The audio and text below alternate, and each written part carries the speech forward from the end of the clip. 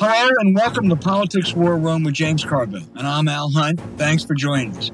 This week we are joined by former Alabama Senator Doug Jones. And remember, we take your questions each episode, so write in to politicswarroom@gmail.com or send a tweet to @Politicon for next week's show. We'll get to as many as we can, and don't forget to tell us where you're from. This episode is sponsored by IPVanish, Fundrise, and our friends at Magic Spoon. Please check out the links to our sponsors in the show notes, and we thank you for supporting our sponsors. It really helps make this podcast happen.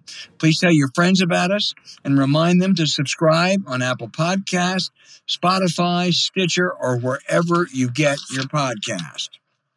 Hey, James, we've been on a hot streak with great guests. This is one week where we have the perfect guest for the week. During the Senate impeachment trial, we're going to be talking to former Alabama Senator Doug Jones, who voted to convict Trump in his first impeachment trial a year ago and was a highly regarded prosecutor in Alabama who convicted one of those racists behind the tragic Birmingham church bombing that killed those little girls. Senator, thank you so much for being with us. And you do have a unique position here. You were a juror in that first impeachment trial. You've watched at least the beginnings and the presentation of evidence in this latest trial. Can you draw any comparisons or delineate any differences? Yeah, Al, first of all, thanks for having me today. I really appreciate being with you guys. The most obvious difference right now is the quality of the defense team. I mean, you had some really good lawyers for the president a year ago, and I was shocked when I first saw their presentation yesterday. Maybe they'll get better as the trial goes on, but that's a huge difference. The other thing that's striking, though, is that so much of this trial will be through public record. It will be not through testimony of individuals or presentations that way, but it will be through the public record, through the videos that were captured on social media, the video captured in the mainstream media, the tweets. People keep wanting the House managers to call witnesses. Hell, they're calling hundreds of witnesses by showing those videos. And the other trial was so much behind closed doors, and there were so many nuances that you had to connect these dots. These dots are a lot bigger, and they're a lot easier to connect in this trial.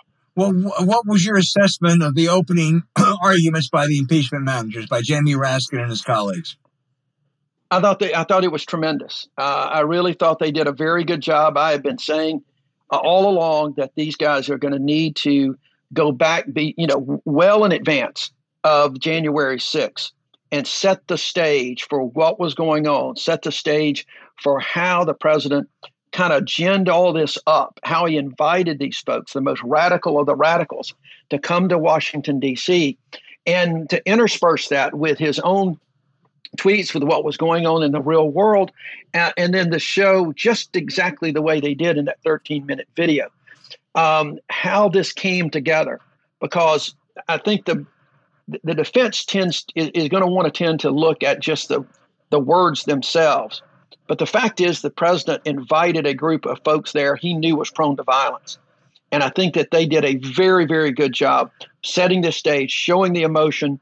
And this is an emotional issue for these senators that were sitting there who had to be hustled out for their own safety.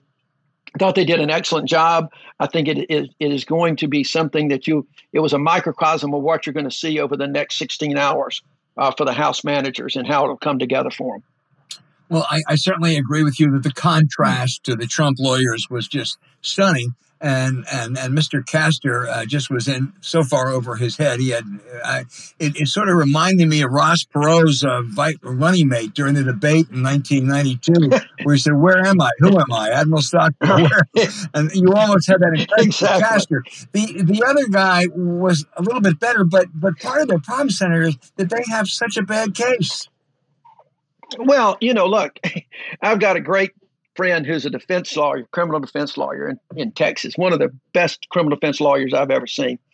And he talks about the fact that, the role of a criminal defense lawyer is more often than not to put as much distance between his client and the facts.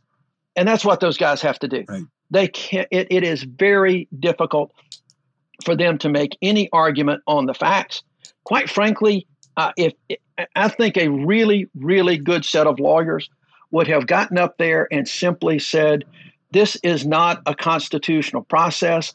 Here are the reasons. Thank you very much. And essentially take a knee, because they know that the votes are there. And any more than that is, they just open themselves up to criticism.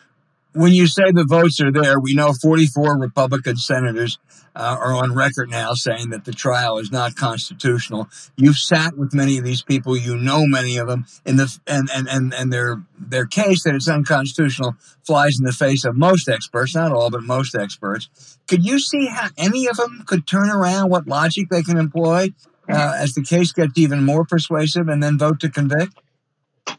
Yeah, I think right now they have to be persuaded. But, I heard a comment that Roy Blunt made from Missouri yesterday, saying that video was the first time that he had seen all of those videos in that context, which is kind of stunning in of itself. Yeah. But I think the more that they show videos that haven't been seen, the more they put those pieces together, every senator in that chamber is going to have to dig really deep to find an excuse, in my view, not to convict and not to connect the dot that the President of the United States incited this insurrection that could have resulted in so much more devastation had they not got folks out of there. It was just remarkable. And I do think that you see some cracks, but the fact is that it's still going to be hard to get 17 individuals, I think, because it's going to be really easy for them to hide behind the procedural aspect of, even though I believe it's a constitutional process, most legal scholars believe it's a constitutional process. There is still an argument to be made that it's not, and it just gives folks the ability to hide behind it. Quite frankly, if they believe it's an unconstitutional process, they shouldn't even take part in it, shouldn't vote. And do it that way instead of voting not guilty. James Carville. Senator, first of all, the most famous case in the history of Alabama jurisprudence is My Cousin Benny, which absolutely. I love that movie, and I do too. And to loop back, and the first thing you learn in law school is bad facts make for bad lawyers, and however, as to the constitutionality of it, the out is once the Senate says it's constitutional, then it's constitutional. If you have, that's true. There's not a provision. The courts would have to stretch to get in the middle of this because the Constitution really doesn't allow them much of a role. No, I think you're right, and I think unfortunately it's a little bit. I wish there had been a process, quite frankly, to expedite that question to the U.S. Supreme Court, since it is a constitutional issue, and let the court decide. And James, there may still be a way. I agree that the courts will be very, very reluctant to wade into a decision by the United States Senate on their own proceedings. That's generally seen as a unique to the branch of government, the legislative branch, political question. But let's say that they do convict, and it's an argument to be made. Let's say they do convict, and they strip Donald Trump of his ability to run for office again. He could challenge that then. He could come back then and say, wait a minute, this was an unconstitutional process. I'm being deprived of a constitutional right here, and go. I think the courts would likely still kick it out, but at least it would give him an ability to, and some would say to file another frivolous lawsuit, but in fact, it would at least give him an avenue. So I'm one of the 44 senators that voted this was unconstitutional. Is it a reasonable thing to say, well, I thought it was unconstitutional, but 56% of the 56 senators said it was, ergo, it's constitutional?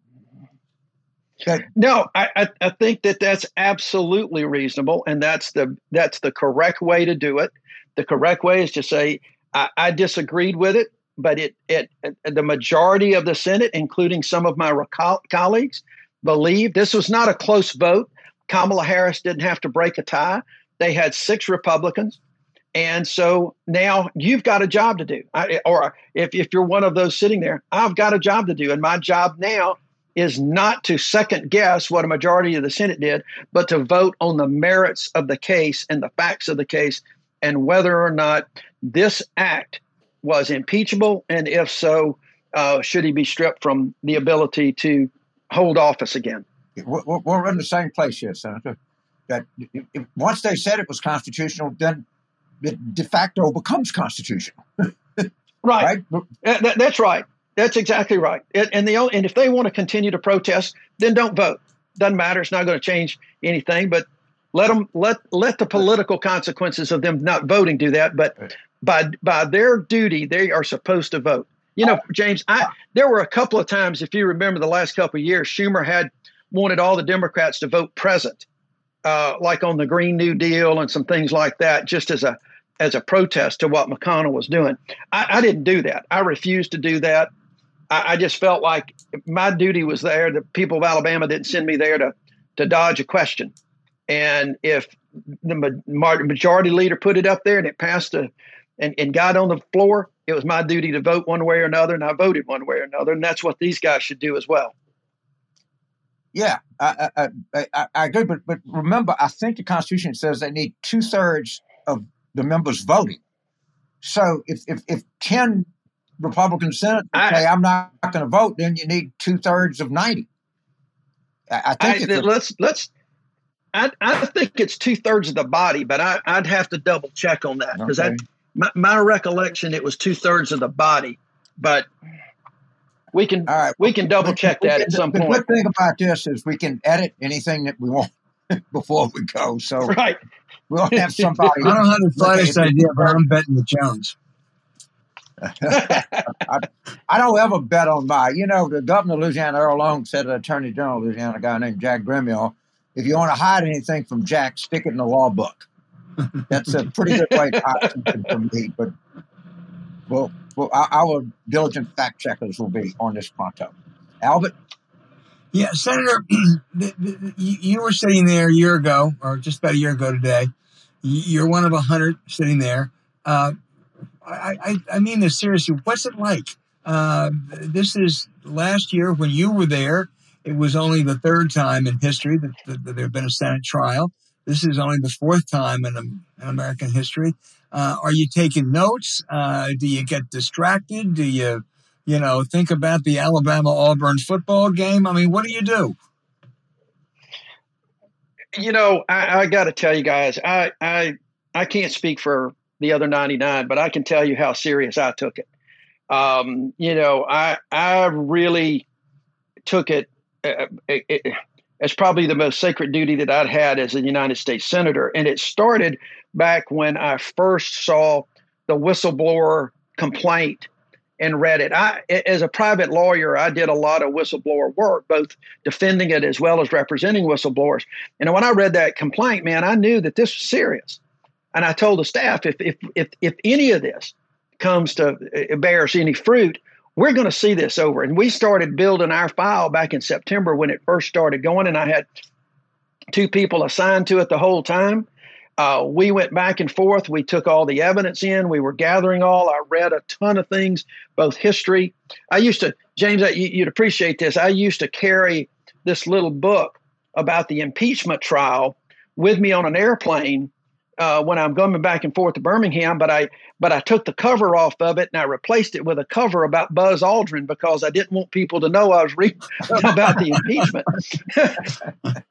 And when the trial first started, I did a really interesting exercise too, by the way, guys. Before we broke, after the bill of impeachment was returned in the House, and before we broke for the Christmas holidays, I had 6 of my staff draw cards in the blind, and 3 of them said guilty, and 3 of them said not guilty. And I said, you just draw and pick one, and whatever you draw, I want you to come back in 3 days and make the argument to me that they're either guilty or not guilty, depending on the card.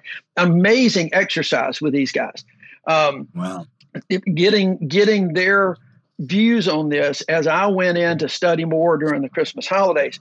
And during the trial, I'm an old trial lawyer myself. And so when I'm in a trial, I'm taking notes like crazy. And I barely looked up from my notepads. I filled up almost 7 legal pads and took 400 pages of notes during that trial. And I write in blue, and I had my red pen, and I'd underline, and I'd star, and I'd make my own notes.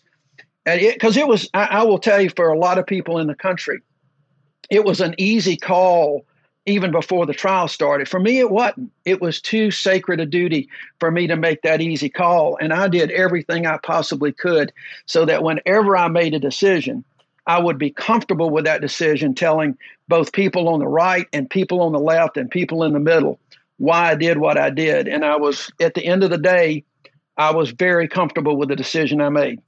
Senator, you served with over, I guess, 90 of these current senators. If it were a private vote, I'm not saying that's a good idea, I think it's not, but if it were a private vote, what do you think it would be? I think, I can't tell you the number, but I think you'd get more than 67 votes to convict. Yeah. I am absolutely convinced of that. You would get more than 60. And the best example is what just went on in the House when you had a private vote that kept Liz Cheney kept her job in the leadership. But when it got to a public vote, you had only a handful of people voted. Republicans voted to strip, the Georgia Congresswoman, the QAnon lady, of her committee assignments. I think that's a perfect example of today's politics somewhere where the public vote would be different than the private vote. Yeah, that's really interesting. Let me pick up on something you said earlier, that these videos are so compelling that you may not need witnesses. I'm not disagreeing with you, but as you recall, last year, the Democrats made a big deal out of the Republicans' refusal to allow witnesses. I thought the Democrats were absolutely right. And as a great prosecutor, even if you had the knockout witness, the best of all times, that you had others there to help build to the case. Shouldn't they at least consider calling some witnesses in that spirit? Well, they should consider it. But I guess the point I was making is in the first impeachment trial, you had so much that went on behind closed doors. Right. You had John Bolton, you had Mick Mulvaney, you had all of these guys talking about all of these things involving Ukraine and Hunter Biden and everything else. And you needed those witnesses. I wrote an op-ed piece in the Washington Post about the need for calling witnesses just along those lines.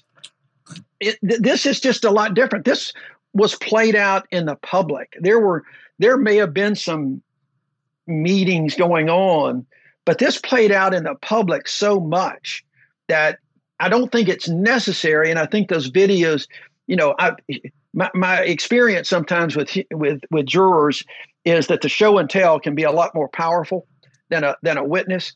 Having said that, the one or two things that I thought might be appropriate is to call a couple of Capitol police officers, because what I've read is a couple of those Capitol police officers, from their experience as law enforcement officers, as expert witnesses, said that when they heard what the president said at that rally, they thought to themselves, we're in for trouble. Yeah.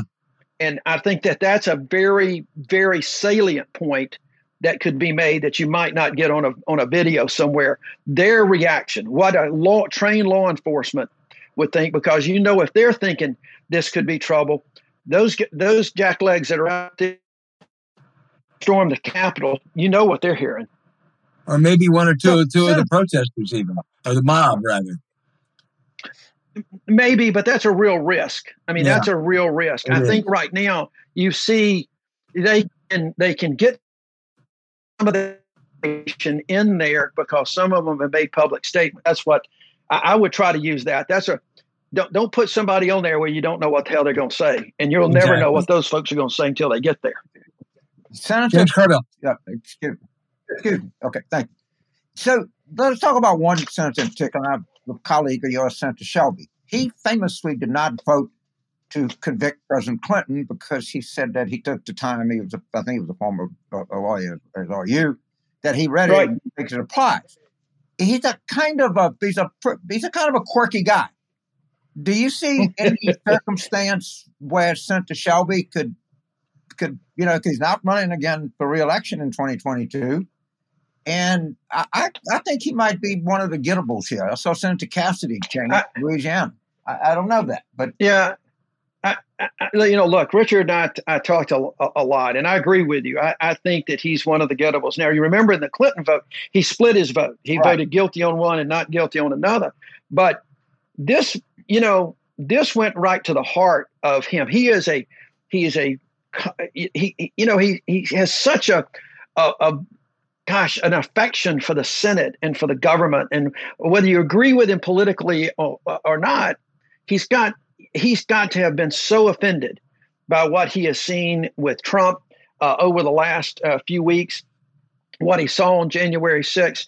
And if you remember, he was one of those that, he didn't vote for the challenges.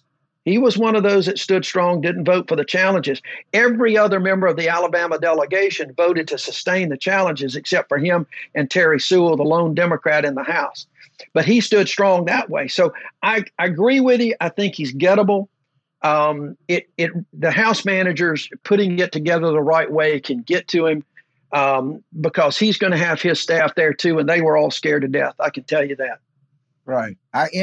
If you go and you look at people retiring, like Senator Burr, maybe Senator Portman, or you look at Cassidy got reelected in 2020.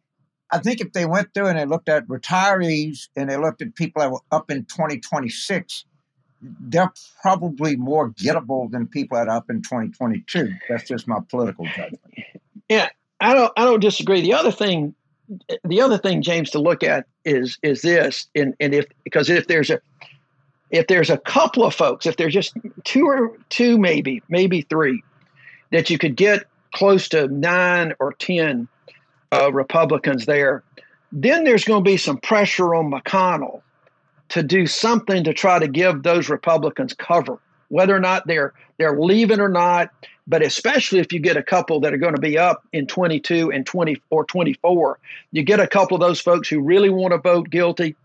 McConnell could sway some people to give them some political cover because he's made some pretty strong statements too. Now, he voted that it was unconstitutional, but he's made some pretty strong statements about this whole episode.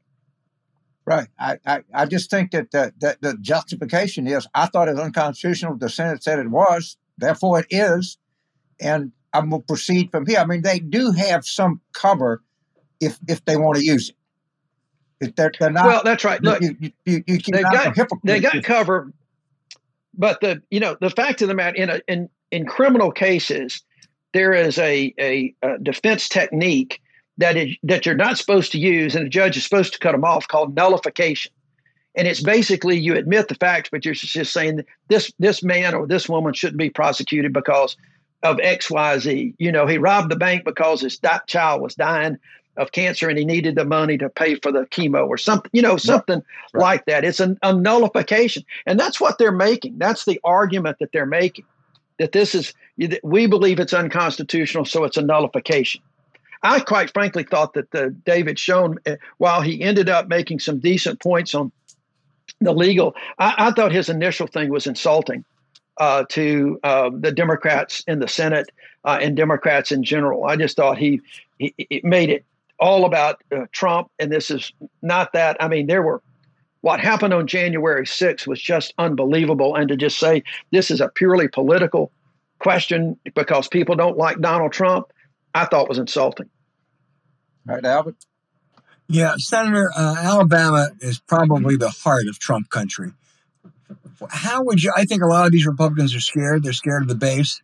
How is Trump standing in your state right now? Has it eroded, and if so, at all, significantly, or is he almost as strong as he was? I think it's hard to say, Al, because with COVID, it's so hard to gauge what's really going on out there. I mean, you would think he would still be pretty strong because you got the Republican Party trying to pass resolutions saying he's been the greatest president of all time. You got, 6 out of our 7 members of Congress and one of our senators who voted to uphold the challenges. I think he's pretty strong, but I also believe that there are a lot of people. I'm just going to put a lot of faith in people of Alabama that what they saw in the result that they saw on January 6th was something that they truly believe should have never happened, and that Donald Trump bears some responsibility on it. It just doesn't, it's not getting the same kind of play here like it did. He's gone. He's left office. He doesn't have a Twitter feed, so he's not stoking it every day. And if he's not stoking something every day, that support tends to wane. James, you have a final one? Well, I can't let this conversation end without a discussion of SEC football. And Alabama had we had a remarkable 2019. Alabama had a remarkable 2020. Auburn had made some significant changes. Where do you see do you see the Tide as being a justified number one preseason? And what do you think the kind of immediate future of Auburn football is? Yeah, I think Alabama is likely to be a preseason number one. They've still got a lot of horses coming back. Now, they lost that quarterback, their running back. They lost Devontae Smith, who I believe from the very beginning was the best player in college football this year. From Louisiana, I might add, from Amy, but never mind. Well, who really gives a damn about that, James? He played at Alabama, for God's sake. So another one for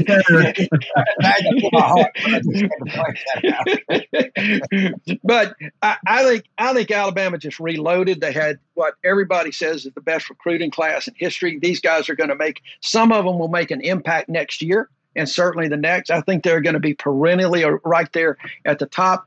Auburn is going to have to rebuild some things. I think they missed out on some recruits this year. I think bringing someone in that has really no experience in SEC football. And the one thing we can certainly agree on is SEC football is unique. And I think it's going to take him a little bit for his recruiting and all to pick that back up. But I think everybody's going to be competitive. What I really hope is next year we get to go back to football games like normal, and everybody's had vaccines, and we can have some regular games again, because I missed it. I didn't go to a single game this year, and I was very disappointed, especially with the team that that Alabama had this year. It's just extraordinary. Oh, man. Senator, this is the question you've probably been asked for. Toughest possible question I can ask you. Who was the greatest Alabama football coach of all times, Bear or Nick? Well, who was the greatest was Bear Bryant, but who is the greatest is clearly, I think, is going to be Nick Saban. What he has done in this modern era of football and winning 7 national championships, 1 down in LSU and 6 at Alabama, is just really unbelievable. In the short time he's done it, 12 or 13 years at Alabama. And it's just an amazing, his recruiting process, his ability to get great coaches. And, we turn over assistant coaches at Alabama, like the Waffle House turns over pancakes. I mean, it is just incredible that he's able from year after year after year to present teams that compete for the national championship. So in my book, clearly Nick Saban. I so agree with you. And they're always losing assistants. Everybody plays 3 years and go to the pros. I like him as LSU. I'm sorry that we lost him. I'm particularly sorry that y'all got him. But I think he's the best college football coach in history. I mean, I really do. He just unbelievable what that guy does. And I think he runs a program that has some integrity to it also. So I agree with that. And he just stays focused. He stays focused on recruiting. He stays focused on his process. It is all about it. And I think it's going to be hard for anybody to surpass him as the greatest coach of all time. Well, we had the Nick Saban of guests this week and Doug Jones. Senator, we can't thank you enough. This has really, really been edifying and interesting and fun. Thank you. It's my pleasure, guys. Anytime. Love to come back sometime. Yes, sir. Thank you very much. It was all right, James. Great. Great. Thank you. Hey, today we're welcoming an excellent sponsor to the show. Welcome, IPVanish. So what is IPVanish, James? Well, I feel like they have an algorithm that every time I look at best hotels in Rome, I get 15 people trying to sell me a hotel room in Rome. And I think this is a much needed thing for people who are out there that listen to our show. It's a virtual private network, a VPN for short. It's a super important tool. It helps you safely browse the internet. There's some things you don't want people to know that are perfectly, above board. I mean, your Rome hotel example is one. You don't want to get those 15 cards and letters and emails. You can use VPN on your computers, tablets, phones, even things like your Fire Stick when you're streaming media. When you use a VPN, your data is encrypted, all your data. So what you're reading, what you're searching, what you're watching, whatever it is you're doing is private. Yep. And of course, it would be terrible for my reputation if somebody found out that I just go to completely moral, ethical, and non-controversial sites on my computer. It would be bad. It would be bad for my reputation because people don't expect that from me. I suspect if they did know what I went to, they would not be disappointed, but that's that's another question. No, I think you've raised an excellent point there. IP Vanish, it's only $3.49 a month, for just $3.49 or $27.99 a year. You can get help protect your online privacy and security. With IP Vanish, you get anonymous IP addresses, so you can't be tracked by anyone on the web. You can circumvent any online censorship. Since IP Vanish has more than 1,500 servers in 70-plus locations. And if you get protection, even when you're using public Wi-Fi, I mean, that's pretty good. Remember, when IP Vanish, all your data is encrypted. No one can snoop on what you're doing, James, whether you're doing moral stuff or whatever. Well, I always believe in the straight and narrow. And this is, you go to ipvanish.com/war room to claim your 65% savings. They have plans starting at just $3.49 a month or $27.99 a year. This is the time to sign up with their discount and their current promotional offerings. You can get a VPN for 65% off their usual offering. IP Vanish is the best of the best, even rated 4.7 on a 5 scale on Trustpilot, and that's with more than 6,000 reviews. So show these guys some love. Remember, it's ipvanish.com/war room to get the deal and start protecting yourself online.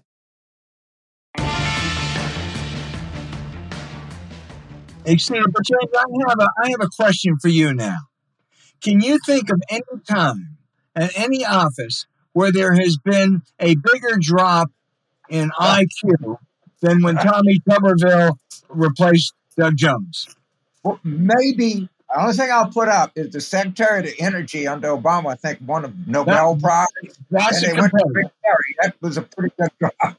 Okay. No, that's clearly a competitor. I mean, Rick Perry wanted to eliminate 3 departments and couldn't remember what they were, and then became the head of one of them. But you're right. I think it'd be a good final, a good championship. Tuberville, that is a good discussion. Maybe some of our listeners can mail us and get other examples where you went from the great to the utterly horrific. But, Senator Jones, and, you think making 7 pages of notes and, studying and that kind of dedication to the law.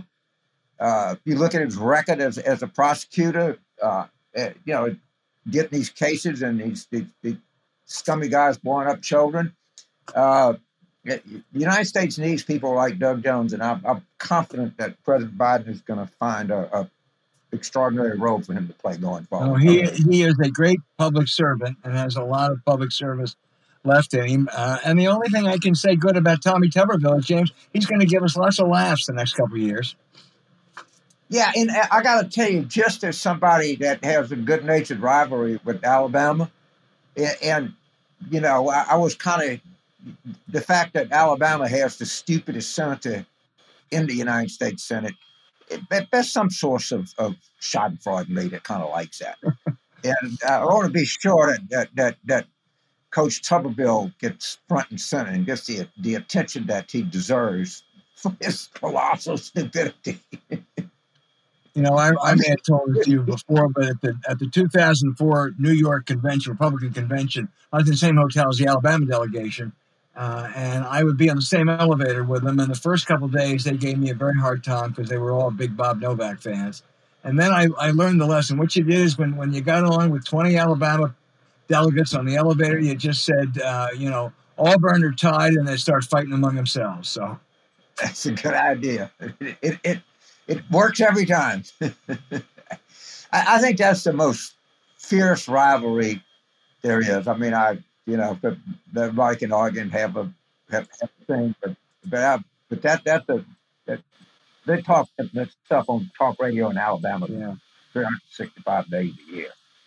Listen, I thought the senator made some really interesting points on impeachment. I think he's right that there conceivably could be one or two shifts. You guys identified Richard Shelton. I think he would be the most likely. But also he said, and I think he's absolutely right, if this were a private vote, there would be well over 2/3. Right. They would. And Albert, if there's a number, all right, it's not 67, but there's a number that really gives this thing legitimacy. And I think if they get, I have the over under at 58.5, and I'm going to leave it there. They're at 56 now, presumably. And I think they're going to pick up some in this. The presentation, the facts are just overwhelming, and I know the politics of it, and I understand all of that. But I'm sticking with the over at 58.5. Well, as I said, I guess it's the same as last week. I think it's probably going to be more like 56 or 57. But I think that sends a message. I mean, there has never been as many members of the other party voting for an impeachment conviction as there's going to be in the next week. And we know a number of the others are off on this. They're using this great excuse of, I'm sorry, there's something wrong with the procedure.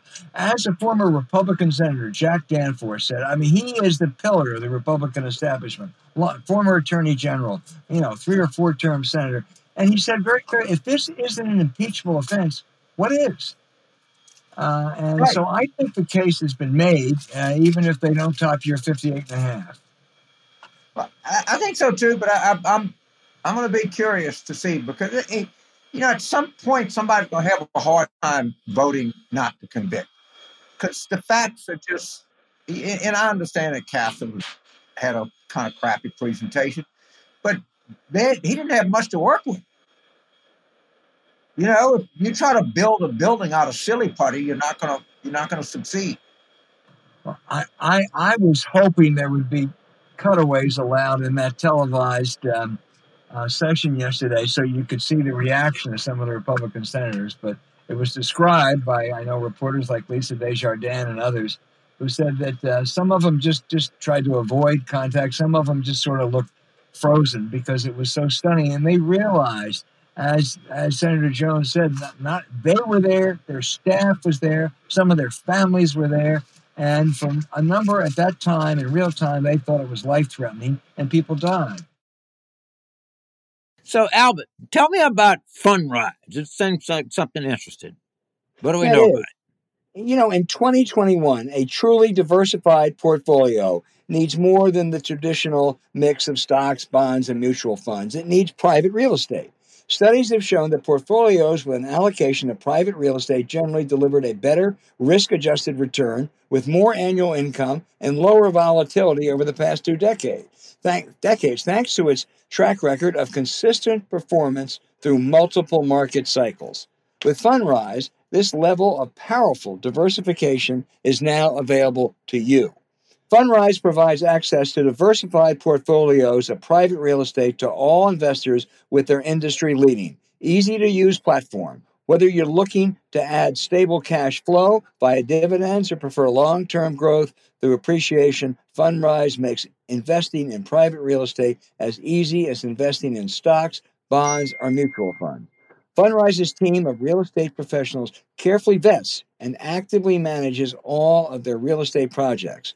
And with their easy-to-use website, you can track your portfolio performance and watch as properties across the country are acquired, improved, and operated via dynamic asset updates.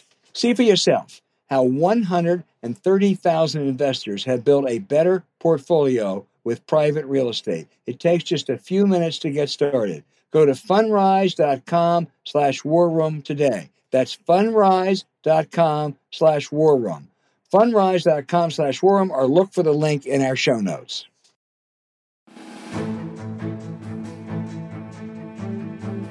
Okay, James, we love this segment. Questions from our devoted listeners all around the globe.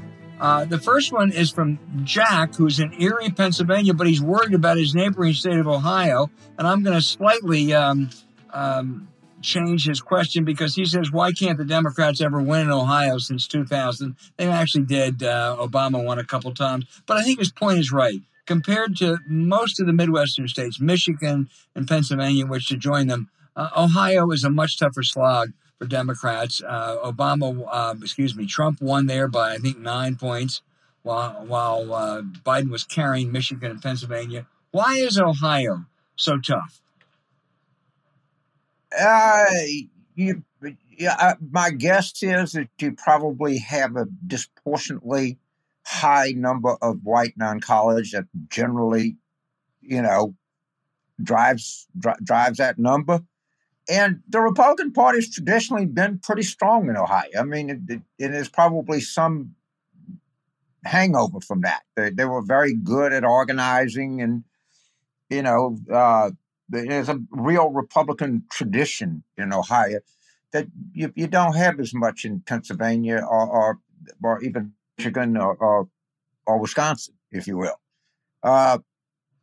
So, I mean, I guess a lot of that carries over. And the Democrats, we've not offered up. I mean, Sherrod Brown proved that you can be a Democrat and win a statewide election in Ohio.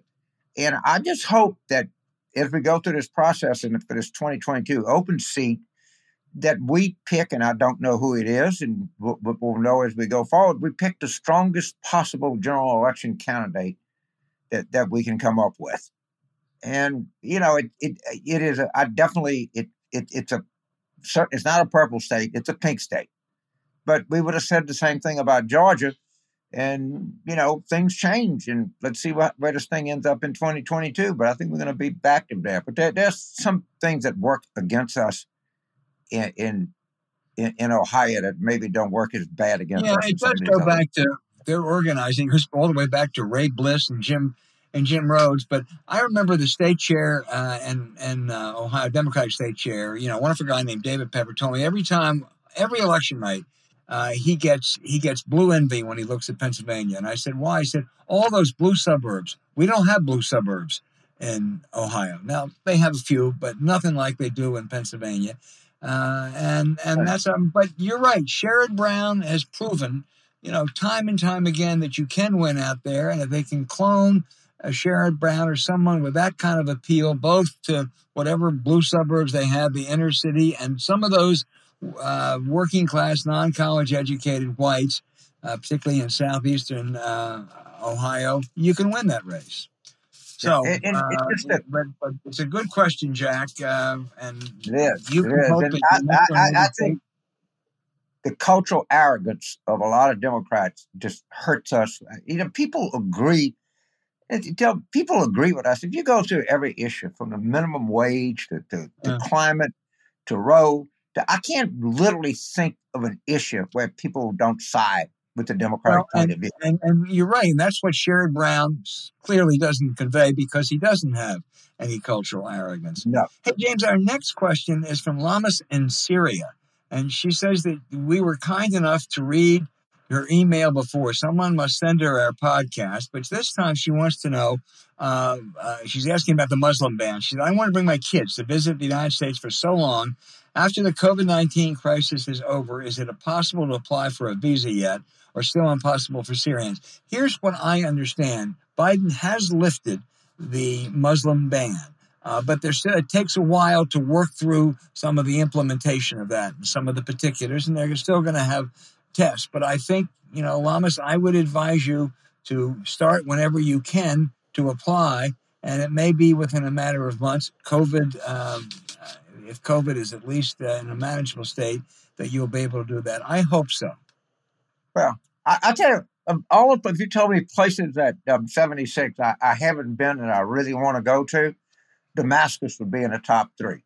And my dream is, I hope you can get to the United States, because I know personally you had a lot to offer, but I would love to go to Syria and have lunch with you. And I love the climate in the Mideast. I actually like the food. I've been to Jordan, and I'm sure it's not the the produce there is just out of this world. I've been to Israel a lot. So I hope you can come to the United States one day before I die. I'd love to go to Syria and sit outdoors in your wonderful climate and eat a lot of that I fresh love that food. idea, James. Maybe we can persuade Simon to let us do a podcast from Damascus. Damascus if that awful And, regime will ever. yeah, I'm so And many, I touched just and went there. tickled. I was at a stopover coming back from Egypt. So the only time I've been in Syria was at the airport for about an hour. But I'm with you. I'd love to see it. Brian in Long Island, New York. I'm going to, James, ask you to take the view that lawsuits from both Smartmatic and Dominion are significant as possible checks on irresponsible conspiracy and true fake news journalism and legal advocacy, especially if there are significant damages. What are your thoughts on their possible effects and whether private citizen Donald Trump should or could be brought into them as a defendant?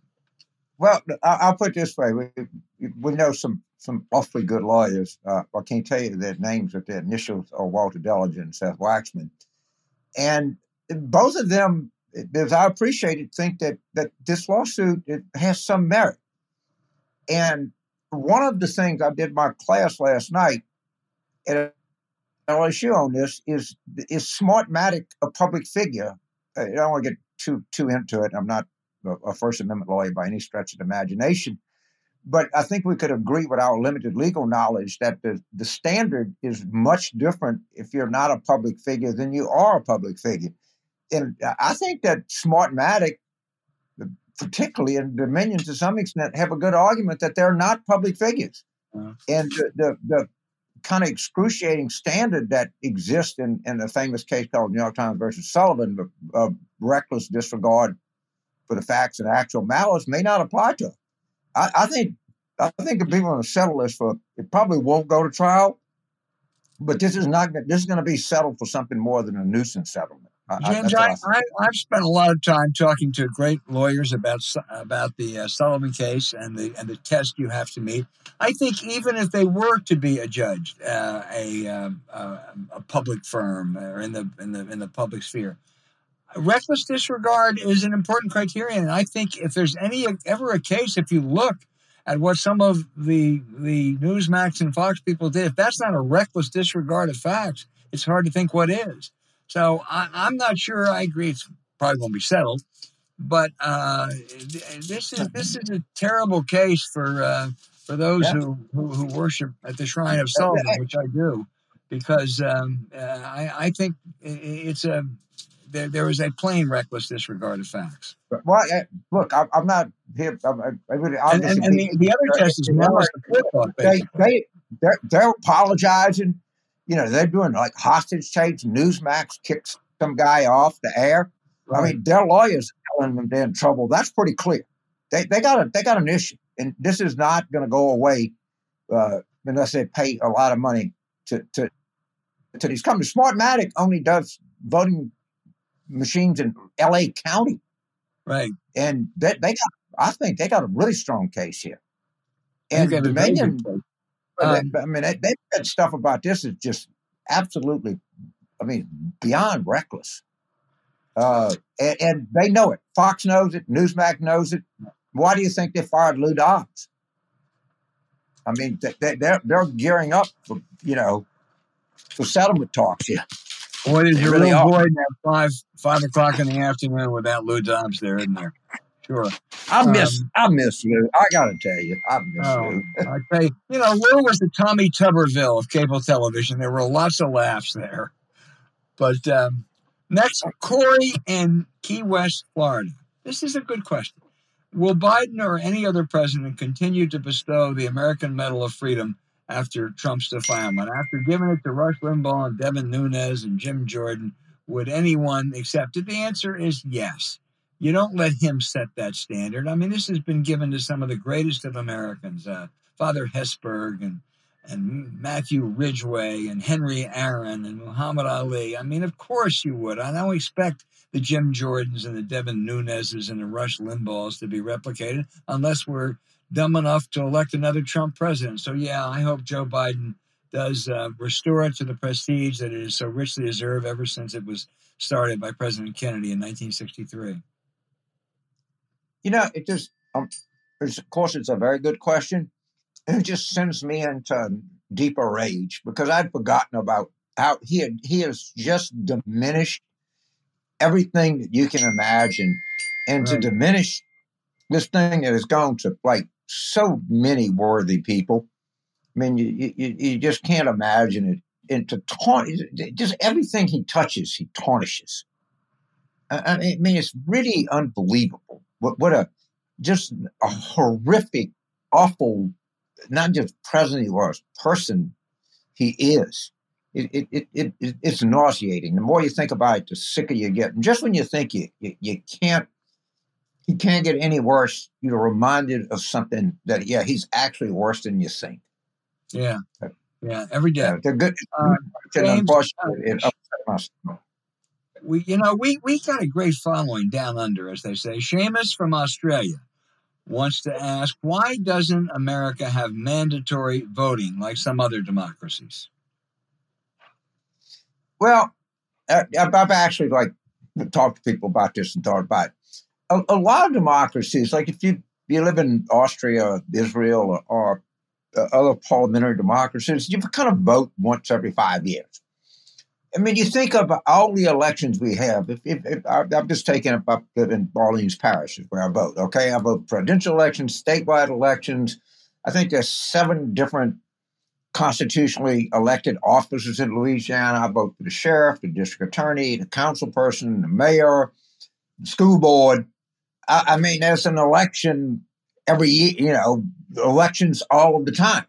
So do you just, and it's easy to say in constitutionally, you have to vote for, in Brazil, you have to vote for president.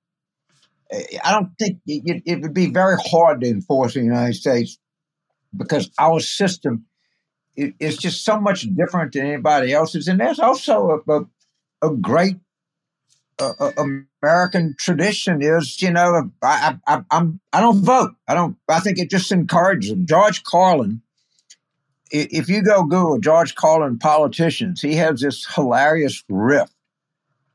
And his logic is that if you vote, I can blame you. If you don't vote, I can't blame you. But that's just kind of a quirky American thing that I don't think is going to change. But I always play the George Carlin politicians to my class because I think it's just a brilliant take on American politics. And I love George Carlin. What can I say? Yeah, I know he uses bad words. First of all, it's not going to happen, and I agree with you, it shouldn't happen. But the focus ought to be trying to make it easier to vote and to stop the Republican effort, which has already begun after this election, to make it harder for people to vote. And H.R. 1, the House bill, will be a big step, a significant step towards achieving that. But that ought to be the goal of people who believe in more voting. I don't want to make people vote, but I want to make it easier for people to vote, not harder. And that's what the Republicans are trying to do now. Let's give a shout out to our dear friend Fred Wertheimer, who's been on this. Working on this for 20 years. Who deserves a gold medal for tenacity. Well, he sure does. And he's right, too. Yeah. All right, James, one more from Littleton, Colorado. Joy said, and this is good. How should Democrats reach out to Latino voters in 2022 and beyond? She raises some questions. Should it be through an amnesty program for DACA recipients and their parents, through comprehensive immigration reform, or grassroots efforts in Texas, Arizona, Nevada, and Florida? They didn't do nearly as well, they being the Democrats, last time as they hoped. They did not.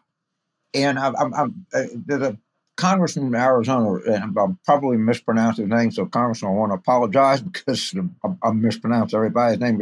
Congressman Gallego, and he makes more sense on this than anybody that I've listened to. And the Democrats don't try to even understand the nuances in that vote. And nobody, and I'm going to get in trouble for saying this, but he made the point, they call each other Latinx, all right? And the Democratic attitude toward this block of voters has been sort of determined by a bunch of politically correct language police that doesn't relate to the way people live. It just really doesn't. And it was pointed out in South Texas. Of course, we did notoriously bad in Miami-Dade. We did notoriously bad in the Rio Grande Valley. And you can't imagine the number of people that are employed in the Rio Grande Valley in border enforcement.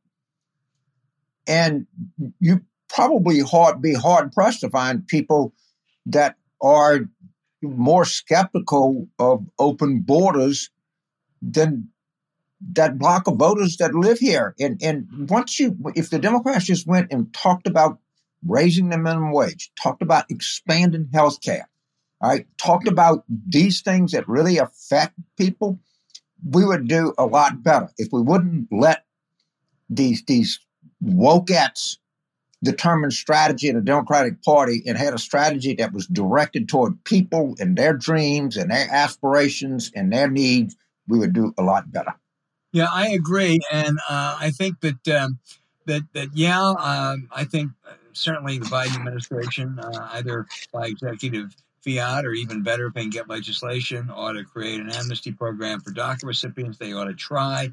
They got a comprehensive immigration reform. I'm very skeptical that it can be done, and there ought to be grassroots efforts. But the other thing, James, a lot of those voters, what they care about, they care about some of those immigration issues, but they care about health care. They care about education. They care about the same things that everyone else cares about.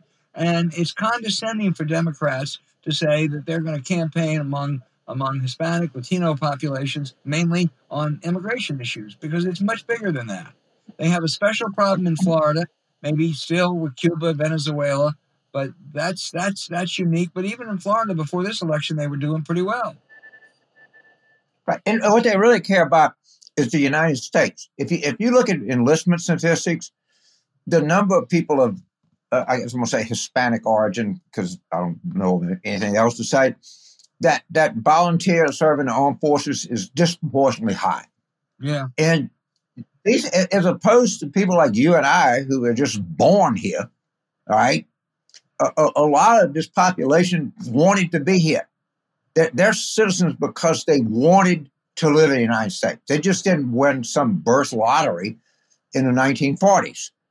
They actually came here. And I think we should appreciate and honor and appeal to their sense of patriotism, as opposed to the sense of whether you're Guatemalan or Cuban or Venezuelan or whatever. I think we make a big, big error in that, because these are people who have been washed in the blood.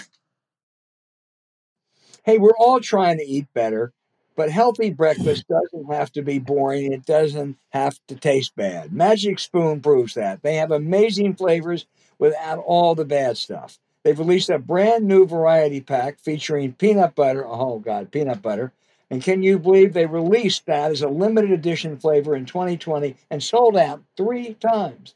Peanut butter has gotten so much love they decided to keep it permanent and add it to the bestsellers variety pack, which also includes Frosty, Fruity, and Cocoa. James, I like some of the others, but I want to get my hands on some of that peanut butter. Yeah, my thing with Magic Spoon is this, is that if you do a matrix and you go tastes good, bad for you, generally the lower you are on the taste good scale, the lower you are on the bad for you. My point is this is a product that is really good for you. You can look up it's a nutritional powerhouse, but it also it has a flavor profile that is really good and has some complexity to it. I can't think of anything other than maybe an apple that really tastes good and is really good for you. I actually like apples. I think a good crisp apple is good and good for you. But it doesn't matter. That's a rare combination you get, and they deliver that. Sure is. 0 sugar, 14 grams of protein, and only 4 net grams of carbs, and only 140 calories in a serving. It's keto-friendly, gluten-free, grain-free, soy-free, low-carb, and GMO-free. James, that's pretty good. That's pretty good. And I'll go back to the same thing, is it tastes good. All right? Some of this stuff, like shredded wheat is really good for you. It doesn't have the same taste profile that this does, I promise. Yeah, well, my kid down in Raleigh is hoarding that peanut butter, so I want to get some of it back from him.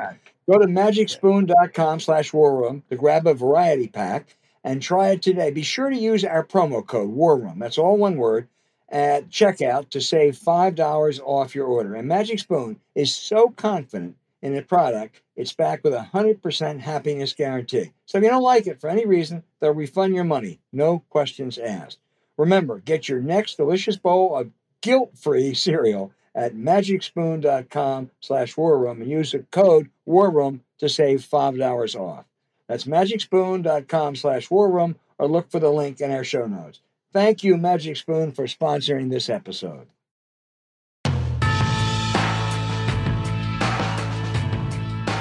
Okay, our outrage of the week. There are so many candidates, James. Why don't you start? Well, I'm like an old crack addict. I can't get off the New York Times. I swear that I'm going to stop making them the outrage, but they just keep supplying material. Let's take the case of Mr. Donald McNeil, who is acknowledged to be one of the best science reporters that there is. And according to John Chait, that's the facts I'm relied on, he was doing a for-profit tour of young people in Peru, and somebody mentioned that a 12-year-old had mentioned, to put it mildly, a racially insensitive word. And he asked for what context. Then, in its sort of brilliance, the paper of record of the United States, of which, by the way, I pay good money to subscribe to it, have it on my computer also, said, well, this is bad, then it's not so bad, and then they fired the guy. And the sheer stupidity of this whole thing is just staggering. And who runs that railroad? And they have thousands of dedicated journalists, and they have a great perch in American journalism. But that place has got some serious issues. And I don't know what they are, and it's not my job to figure it out. But this whole Donald McNeil thing was a joke. Well, James, I have, better sources than John Chait on this because they're people who've been inside the New York Times. And I'll tell you who runs the place and who I think is the culprit here is the publisher, A.G. Sulzberger. Dean Baquet, the editor, is taking a lot of flack. But this is really triple jeopardy for McNeil. He did something on some cruise he went on, like some trip with students, and he apparently repeated some poem or some phrase that had a very offensive word in it. People complain about it. The Times disciplined him. Fine. It comes out again from a piece in the Daily Beast. Dean Baquet, the editor, looks at it and says it was outrageous, but there was an intent, and so therefore we punished him. We're not going to fire him. And then a bunch of staffers go to the publisher, and the publisher says, no, we're going to fire him, and intent matters. It's the same thing they did with James Bennett, the editorial page editor. Their standard shift, and apparently they have a publisher who is very easy to pressure.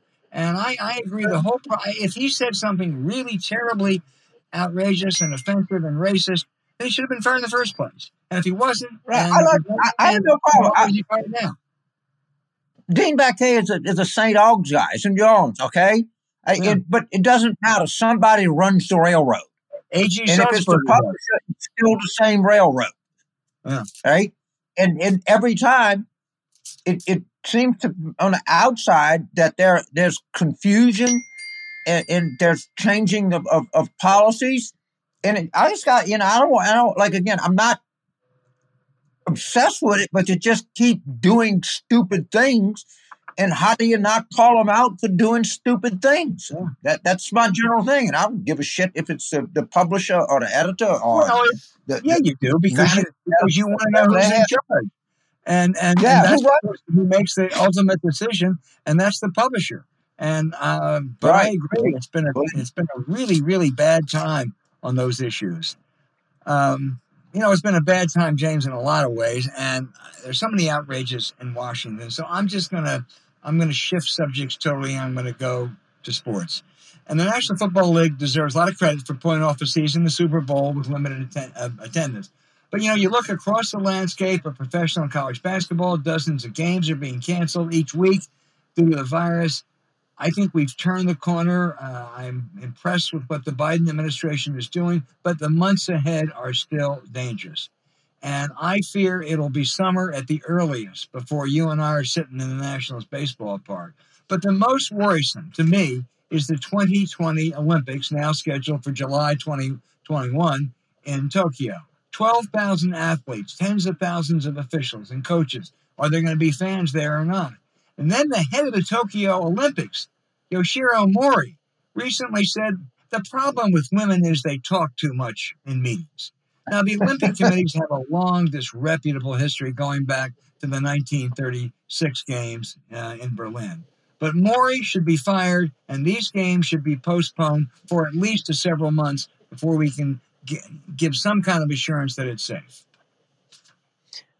Yeah, I actually have some experience. I helped to try to get a guy elected president of IOC, and we did like Japan did in World War II. We came in second. but I mean, that whole thing is just riff with corruption and backdoor dealing and everything that you can imagine. However, I will say this. If anybody could possibly pull it off, and I don't know if it's possible to pull it off, maybe the Japanese can do it. They are a very, efficient people. And if it's possible to put this on safely, if I had to go with one country to do it, I may go with Japan. Well, they'd be one in the top 5 maybe, but I don't like the idea that a guy who's running, I mean, half these athletes now are almost half are women. And a guy who said the problem with women is they talk too much in meetings. I got a problem with that. Right. Look, I'm not defending that. I mean, it's like a really dumb thing to say.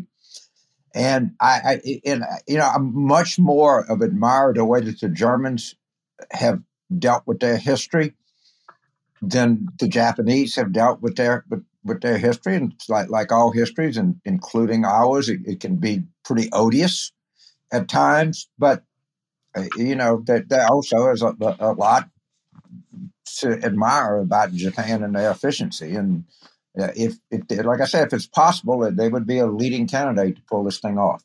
Well, let's wait till the fall and see if they can do it. I think it would be better then. Hey, thanks for listening to Politics War Room with James Carville, and I'm Al Hunt. Don't forget to send your questions for us by email to politicswarroom@gmail.com or tweet them for next week's show @Politicon. And remember to check out the links to our sponsors in the show notes. We deeply thank you for supporting them. It's what makes this podcast happen. To keep up with us every week, subscribe to Politics War Room on Apple Podcasts, Spotify, Stitcher, or wherever you listen. Please rate the show with a 5-star review. We'll be back next week to analyze what the Senate did in the trial of Donald J. Trump, the second trial, impeachment trial, and another show as we continue our war room planning in 2021.